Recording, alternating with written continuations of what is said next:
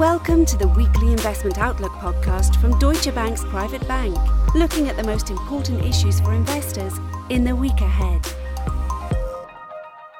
Hello, everyone, and welcome to this week's edition of our weekly Investment Outlook podcast. My name is Eva. I'm Communications Manager within the Deutsche Bank's Private Bank, and we record this session today on Friday, August 18th.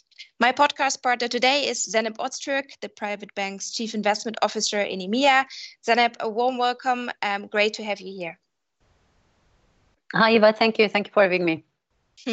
Amazing. Let's kick it off. Zeynep, I'd like to take our conversation to a little macro tour, and I'd like to start in Europe, more specifically in the UK. We've seen UK inflation data being released. Inflation overall came down. However, prices for services increased at a faster pace than the previous month. Additionally, we've also seen the fastest annual growth on wages and just out this morning, a worse than expected slump in UK retail sales. Could you share your view on this and put it into context for us? Of course, I'll do my best. I think I'm just thinking when you said that the lowest UK retail sales, could that be any relevance with me and my family not being around in UK for holidays for most of the July, because we're one of the key spenders. I hope that is not the case, but I'm just thinking out loud. So the UK inflation, as you said, is coming down, but it is not coming down in the amount or the size that the market would like to see, or the Bank of England would like to see. And what are the main reasons? In a way, this isn't specific to UK, even though UK's inflation is more elevated within the broader European zone. But this is an across-the-board phenomena that we now start to see, because inflation is such a critical topic now. It is hitting from all different centers, and the reaction that we see, all the negative reaction we see in markets, is also an kind of an outcome of that. So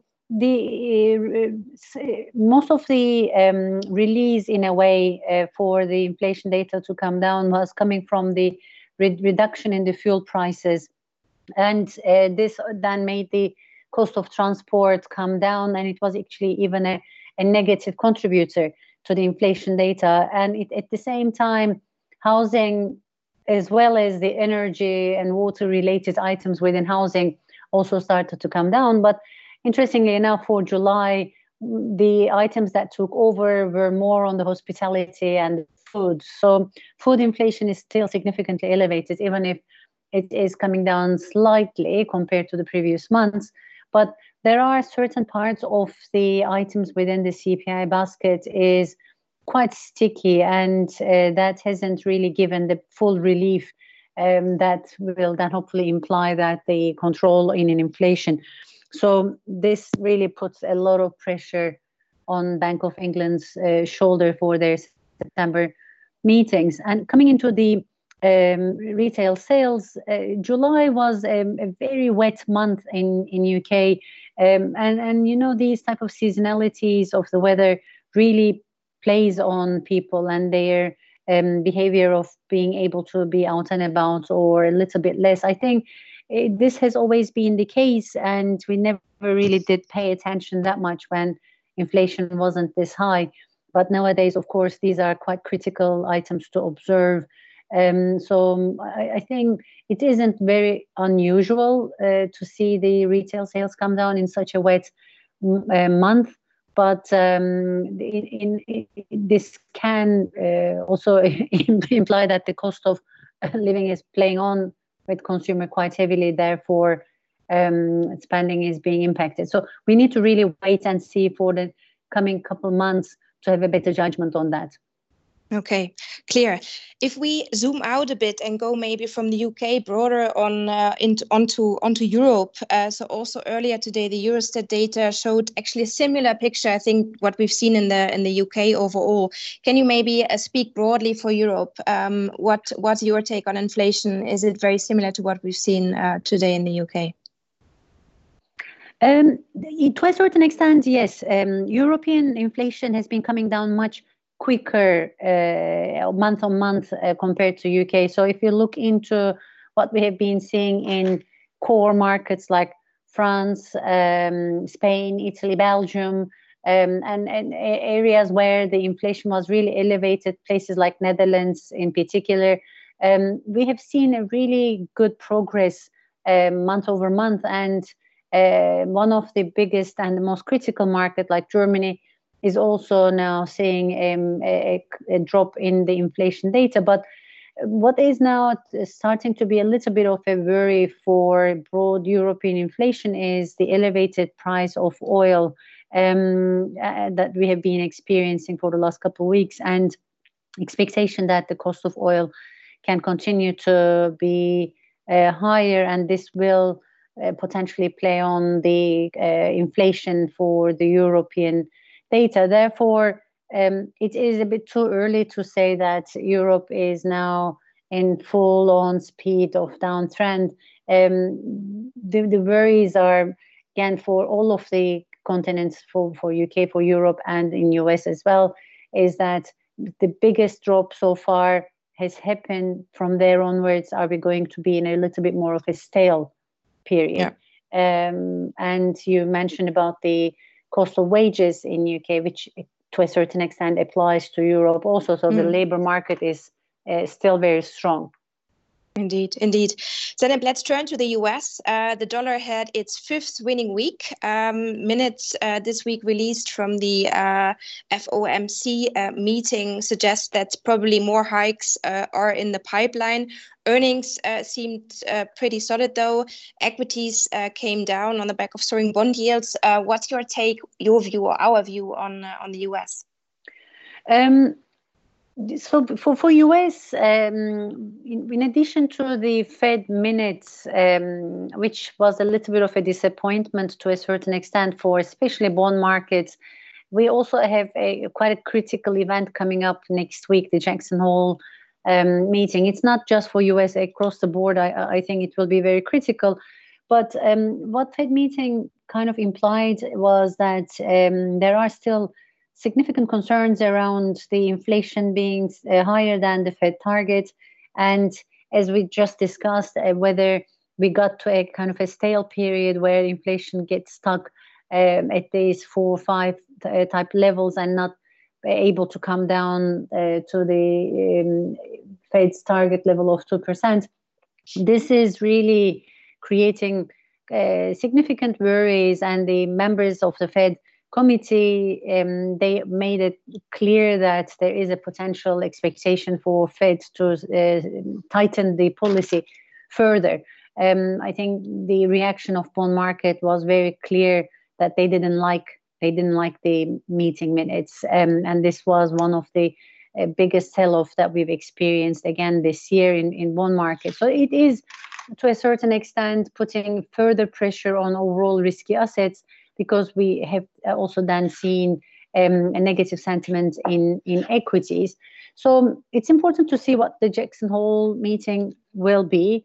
Dollar performance, of course, is something that makes a sense to a certain extent in an environment where we have a lot of uncertainty across the board, especially coming from China, and the again elevation of the inflation in Europe, UK, and other parts of the world.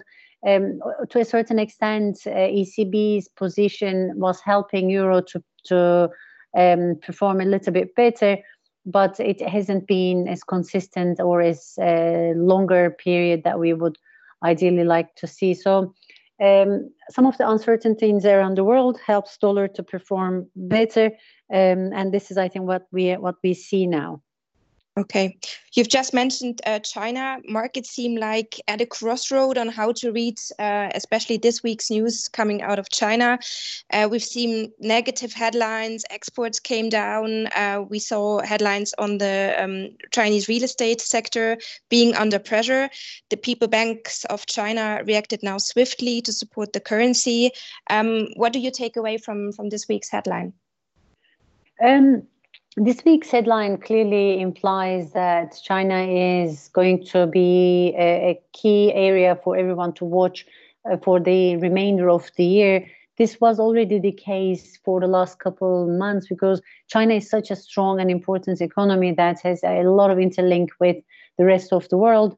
And there were a lot of expectation for China performance to drill into a more positive performance with the remainder of the markets, especially for Europe. But now with the elevated concerns with the real estate market in particular, and then today's additional default payments coming from the shadow banking, these are worries that we need to be more careful with. But at the same time, Chinese government's adamant being making sure that they can support the market, they can support the real estate developers, and their message for some of the funds not to get net negative or net short in equity market. These are certain actions that they are trying to help the economy to bounce back, or the markets to get the confidence. It is not easy, but at the same time, it is such a strong and high performing, significantly higher compared to the rest of the world growth market.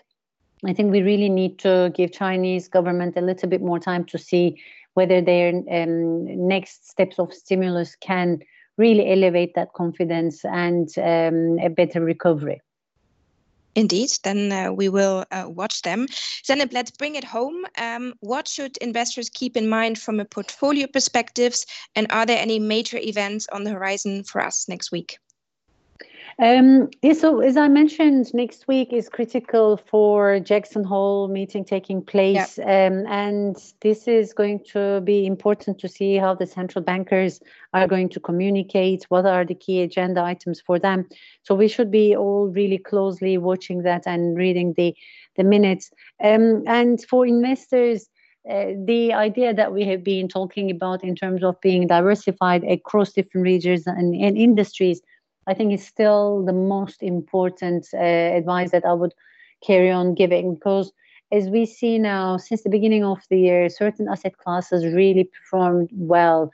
It's not a year where everything was underperforming. There were very strong performances coming from equity markets in US. We've seen a strong performance in tech stocks. We have seen strong performance broadly in large cap industries. The earnings were not disappointing. They were actually, in a way, better than expected, even though it's a negative earning growth compared to previous years. So overall, staying invested so far paid off until now, and it's important to keep portfolios resilient against the inflation and carry on staying invested. So being diversified, staying invested, these are the key things that we would really suggest our investors to look into. Zeynep, that's a perfect note to end up on. As always, thanks so much for sharing these interesting insights. And dear listeners, this was this week's edition of our weekly Investment Outlook podcast. Have a great week and bye for now. In Europe, Middle East and Africa, as well as in Asia Pacific, this podcast may be considered marketing material, but this is not the case in the US. No assurance can be given that any forecast or target can be achieved. Forecasts are based on assumptions, estimates, opinions, and hypothetical models which may prove to be incorrect. Past performance is not indicative of future returns. Performance refers to a nominal value based on price gains and losses and does not take into account inflation. Inflation will have a negative impact on the purchasing power of this nominal monetary value. Depending on the current level of inflation, this may lead to a real loss in value, even if the nominal performance of the investment is positive. Investments come with risk. The value of an investment can fall as well as rise, and you might not get back the amount originally invested at any point in time. Your capital may be at risk. The services described in this podcast are provided by Deutsche Bank AG or by its subsidiaries and/or affiliates in accordance with appropriate local legislation and regulation. Deutsche Bank AG is subject to comprehensive supervision by the European Central Bank, by Germany's Federal Financial Supervisory Authority, and by Germany's Central Bank. Brokerage services in the United States are offered through Deutsche Bank Securities Incorporated, a broker-dealer and registered investment advisor which conducts investment banking and securities activities in the United States. Deutsche Bank Securities Incorporated is a member of FINRA, NYSE and SIPC. Lending and banking services in the United States are offered through Deutsche Bank Trust Company Americas, member FDIC, and other members of the Deutsche Bank Group. The products, services, information and/or materials referred to within this podcast may not be available for residents of certain jurisdictions. Copyright 2023, Deutsche Bank AG and/or its subsidiaries. All rights reserved. This podcast may not be used, reproduced, copied or modified without the written consent of Deutsche Bank AG.